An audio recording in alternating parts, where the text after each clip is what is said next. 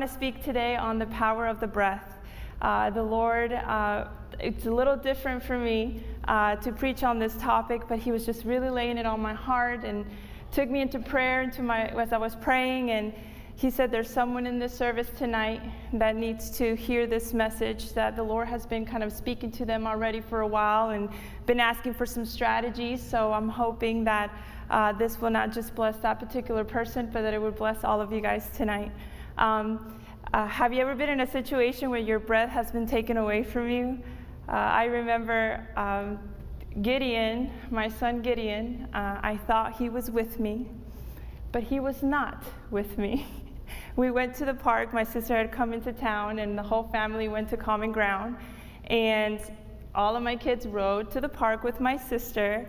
And so as we were getting ready to leave out of the park, I made sure all the kids were with us, and then I just kind of took off. My family was behind me. Well, Gideon had a friend from school that decided, all of a sudden showed up at the park and saw Gideon and grabbed Gideon, and they took off to go play. And because I was going ahead of my family, I didn't recheck to make sure that all the kids were with us. So I got in my car. My sister was taking care of the other kids, so they were, loading the kids in the car, and I took off to my home. And they got home about 10 minutes after we did. And when they got there, I realized Gideon is not there. So I asked them, I'm like, where's Gideon? Well, we thought Gideon was with you. And at that moment, I knew that a panic attack was about to hit. And I know this because after I had Gideon for a whole year, I dealt with anxiety and panic attacks. So the first thing I knew to do was, if I don't take a breath and scream, I'm going to freeze and I'm not going to find my son. So I took a deep breath and I screamed so loud that my neighbors heard me. They knew something had happened. But I was able to get in the car, call 911, praise the Lord, there was a cop nearby, and Gideon was safe. So I was very, very grateful for that. Having moments of stress or difficulty are unavoidable, but what is your strategy? God has given us a word, His word, but we must also not forget that He has given us the breath of life. In Genesis 2:7, it says, God formed man out of the dirt from the ground and blew into his nostrils the breath of life. The man came alive, a living soul. So I wanted to take a look a little bit in the science and the power of the breath. It's very interesting how the Lord created us. They're big words, and I'm going to try to pronounce them correctly. My Spanish kind of gets in the way in these pronunciations, but when looking into the breath that the Lord has given us, it's important to focus on the nervous system. The part I am focusing on today is the autonomic nervous system. Auto here is referring to your unconscious things that you're kind of thinking about. I'm going to break it down a little bit to the sympathetic and the parasympathetic system. The sympathetic system is the gas pedal, okay? That is the one pressing on the gas, you can get things done, or we call it the flight or fight mode. The parasympathetic system tells the body to rest and digest. I see this as one that tells us in that moment, the rest and digest, to just kind of process what's going on, think about it. And when you take time to rest and digest and you breathe properly, it triggers a very specific nerve called the vagus nerve that goes from the top of your brain all the way down your spine, and is connected to so many parts of your body, especially your brain, your heart, your lungs, and your gut. All of these parts are everything in your body is important, but it's very interesting how all of the brain, the heart, the lungs, and the gut work together to really keep your body functioning correctly. So we might not often find ourselves looking to find a kid or in a life or death situation, but we might find ourselves in everyday life stressors. on unprocessed grief, a big project, conflict at home, work, etc. These scenarios can have us holding our breath instead of breathing and digesting. We could be finding ourselves often on a flight or fight mode, and we can stay there if we want to. We can stay in flight or fight mode. Or we can use the breath that God has created us with and how He's created our system to rest and digest and have those moments. I love this verse in John 20:22. In this passage, Jesus has just died. The disciples are freaking out, okay? Like they're hiding. They don't know what's going to happen to them. They're very scared in this moment. So they are in fight or flight mode. And the alarm is going off. All is lost. What are we going to do? They're processing what just happened. And John 20:19, it says, on the evening of that day, the first day of the week, the doors being locked where the disciples were for fear of the Jews, Jesus came and stood among them and said to them, "Peace be with you." Now, Jesus was there, right? And the first thing he said was, "Peace be with you," because he knew that they were a little freaked out, right? And so when he said this, he showed him his hands and his sides, on his side, and he said, "It's me." The disciples were glad that they saw the Lord.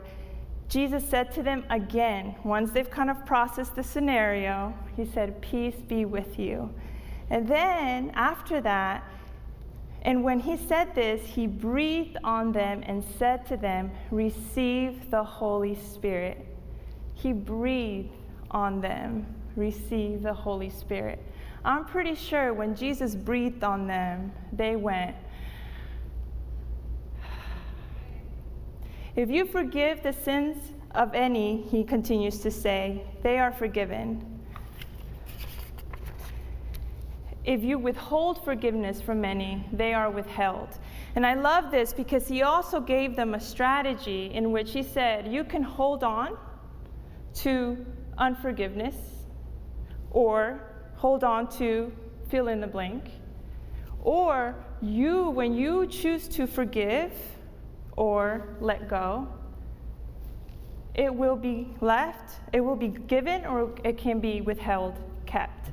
As an integrative nutrition health coach, I have seen the majority of my clients are in flight or fight mode when we're kind of talking and discussing some things.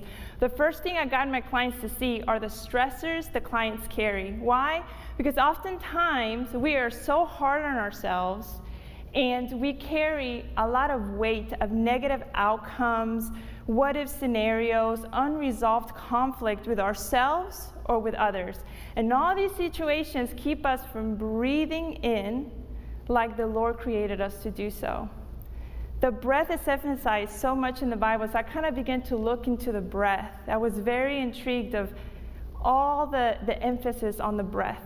One way breath in the Bible is known is, I'm going to try to pronounce it correctly because it's in Hebrew. It's rock. Refers more to the psychological idea of breath by relating it to others, to one's own will or purpose. God is the source of life, but when Jesus died, he sent us the Holy Spirit. I am gone, but a comforter will come. So to be breathless is not breathing, dead, panting and gasping for breath, gripping with emotion, oppressive because of no fresh air or breeze. But to breathe is to draw air into and expel it from our lungs, to take in oxygen and give out carbon dioxide through natural processes, to inhale and exhale freely, to pause and rest before continuing, to blow slowly, to feel free of restraint. So a lot of times we hear Philippians 4:8, think of these things, right? It says, do not be anxious about anything, but in everything, by prayer and supplication, with thanksgiving, let your requests be known to God. And the peace of God, who surpasses all understanding, will guard your hearts and minds in Christ Jesus. Finally, brothers, whatever is true, whatever is honorable, whatever is just, whatever is pure, whatever is lovely, whatever is commendable, if there is any excellence, if there is anything worthy of praise, think of these things. What you have learned and received and heard and seen in me, practice these things, and the God of peace will be with you. So this scripture can mean a lot of different things to a lot of different people. Depends what you're going through. What's your specific situation, right? The Bible tends to kind of translate itself like that into our lives. Yes, it has a specific meaning and historical background, but then there's scriptures like this in moments where it's very broad and it means something very specific to everybody in a different way. And this verse will be different, but one of the things that I've learned with this is, specifically with this verse, is you can pray a lot. You can think of all these things, right? But if we connect and we stop for a moment and rest and digest and use that breath that triggers that vagus nerve and really think about those things as you are breathing in what God is saying and you're breathing out the things that you're holding on to, I think it takes a whole new meaning. We're literally digesting God's breath of life in our body, our soul, and in our spirit. Maybe God has given you a specific direction and you've been a little stressed about whether you should follow it or not. Maybe you're fearful of the unknown. If you would take a moment to tune into that moment with the Lord, maybe you'll begin to feel His peace. I've heard of people really being able to just decide, this is what the Lord is asking me to do, and I'm going to let go of my fear and step forward. It does not take a long time. It's only 1 to 2 minutes of breathing exercises. It takes practice. Why? Because when we are renewing our mind, we begin to receive at that moment, the peace of the Lord that He wants to give us. So it takes time to clear the mind. It is not easy. There's a lot of things that we think we're not thinking, but we are thinking those things. And so it takes a little bit of time and a little bit of practice. We can actively let the Lord give us perspective of what is actually going on in our day or in our situation. If we bring light to what we're thinking, that's not servicing us at that moment.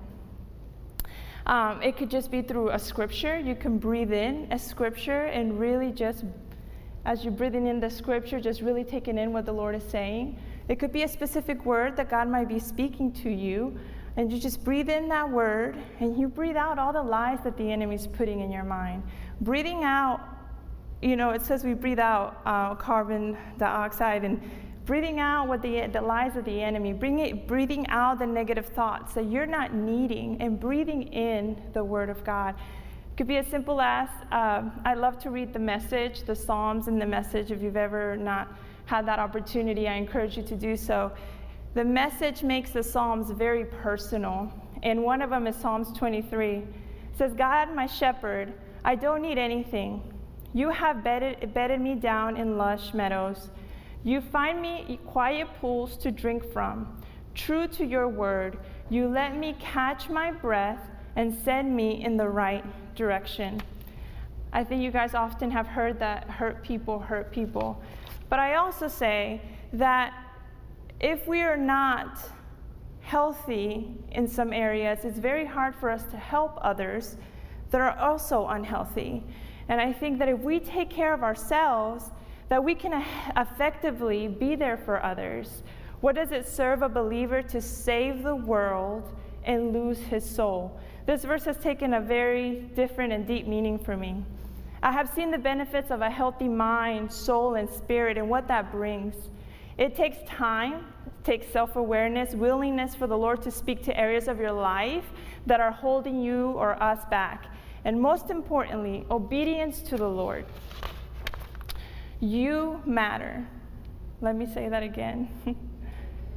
You matter. Why? Because the first thing God did was He gave breath into your nostrils to give you life. Take time to breathe God's truth over you, and take time to breathe out all that the enemy is clouding your mind with. He created a nerve in a way to trigger that nerve that will align your whole body to line up with the Word of God. The Word of God is His Spirit. His Spirit is the breath of life. The Word of God is His Spirit. His Spirit is the breath of life. We must bring light to what is keeping us from breathing. We must bring light to what we're thinking about unconsciously, especially if it is affecting our nervous system. When we do this, we must also give God time to speak to what we are experiencing. Breath in His Word, breathe in His Word, and breathe out the thoughts that the enemy has been circling you with. That is not helping you or bringing you peace. The situation might not change. Situation might not change. But the way you look at the situation, the way you feel about the situation, you're going to digest it differently because you're going to take time to rest and digest. But breathing in the words of God will bring you what you need to breathe out what's holding you and what you're holding on to.